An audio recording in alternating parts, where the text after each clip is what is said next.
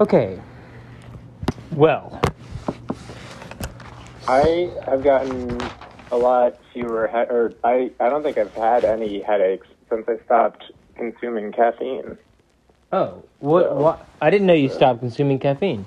What was the genesis of that? Well, I mean, it wasn't like a decision. It's just people hate when I say this, but Oh God.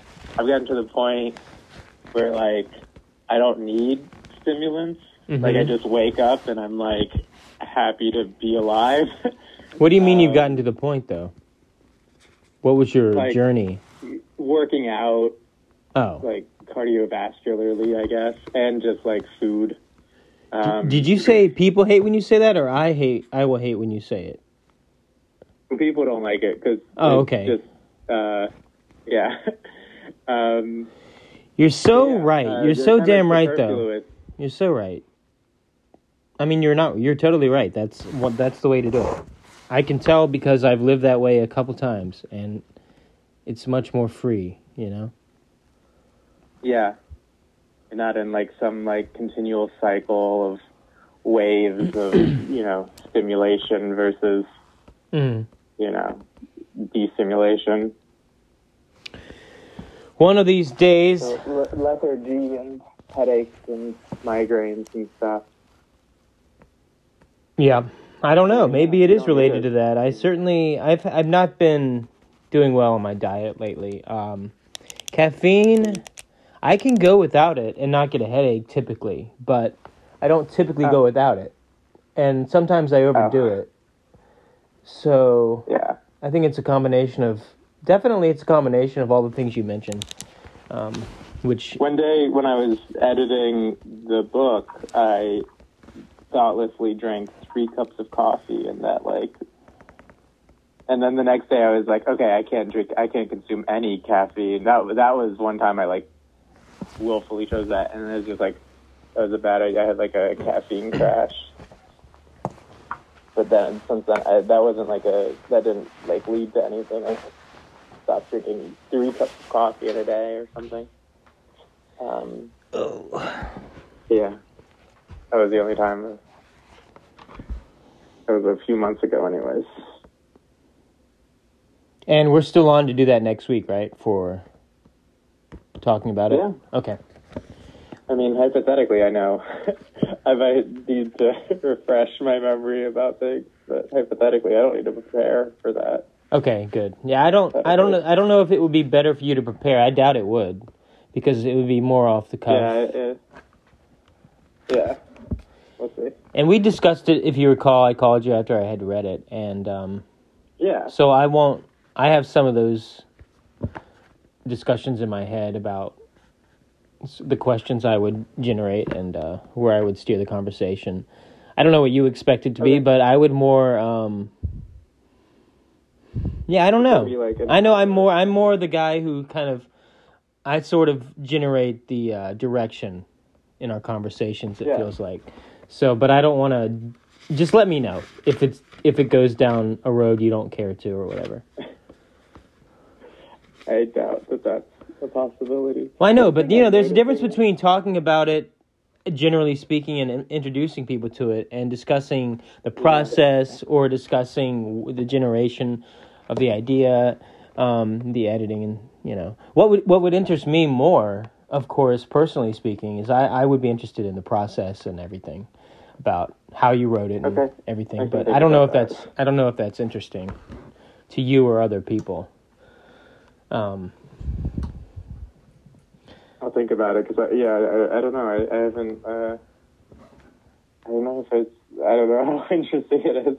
It wasn't like a coup de feet, lightning strike or anything. I watched Apocalypse Now over the weekend, and I watched and learned a lot about the making of that movie, and it was pretty nuts. So, there's a great documentary. Did you see the documentary that his daughter or wife made? Yeah, I think it is his wife. I haven't seen that yet, but it's on my list of things to do. Hearts of Darkness or something. That's good. That Marlon Brando, I don't know why people worked with him. I think it would have given me a pleasure to fire him. I've heard about him working on different movies, and I've never in my life heard of anyone more difficult.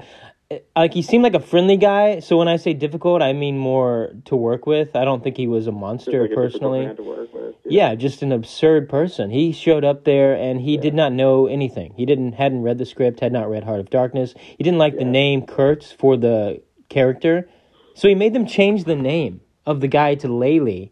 Yeah. Laylee. He was kind of a bimbo.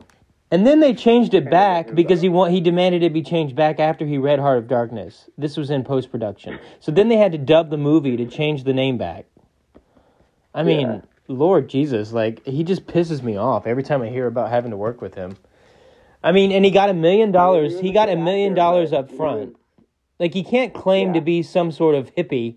He got $1 million up front, and it was 2 weeks of work for him. It was over a year of work for everyone else in the jungle, like, giving their heart out. Can you imagine? Then Brando flies in with his $1 million, and then, you know, the next million's coming to him for 2 weeks of work, and he doesn't like it. He just gets there and is like, I haven't read it, but I don't like it, and I'm gonna ad-lib everything that I say.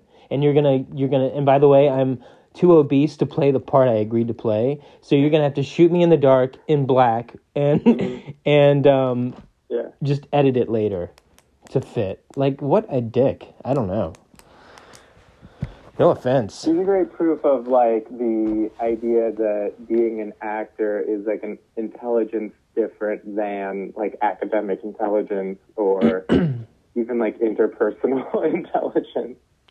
Well, but you do think... Like, he's a world-changing actor. Like, there's before Brando and after Brando. He's spectacular, but his, like, naturalism is, like, you can't watch acting before Brando and be like, oh, you know that it was before Brando.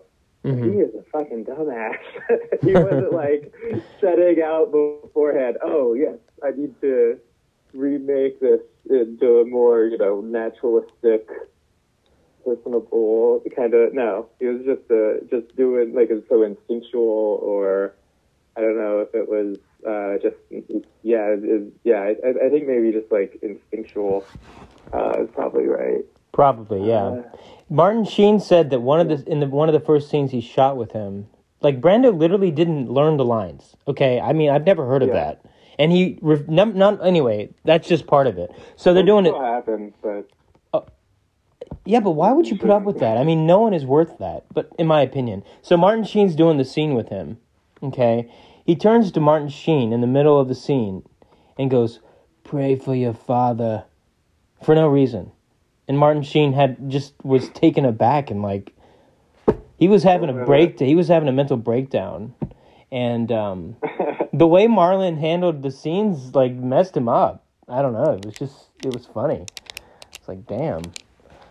I've never heard of a prima donna that level. I mean, there's people like that. There's, like, Orson Welles is the most close, maybe, in terms of just demanding certain artistic, creative license, but I've never heard of him being that difficult, and definitely don't think he was worth it, Marlon Brando. Although I think he was naturally talented. It was a good performance. I think he was naturally talented out of his ass, and that's why what he did worked. But it would have been better, I think, if he had actually given a shit, you know, a little bit. I think it was what it was. Yeah, and one of the things about... No way to counterfactual it. It's true, because one of the things I thought of is all the problems that Coppola had to overcome. I think solving those problems, example Brando, helped it be a great movie. So I agree. Yeah.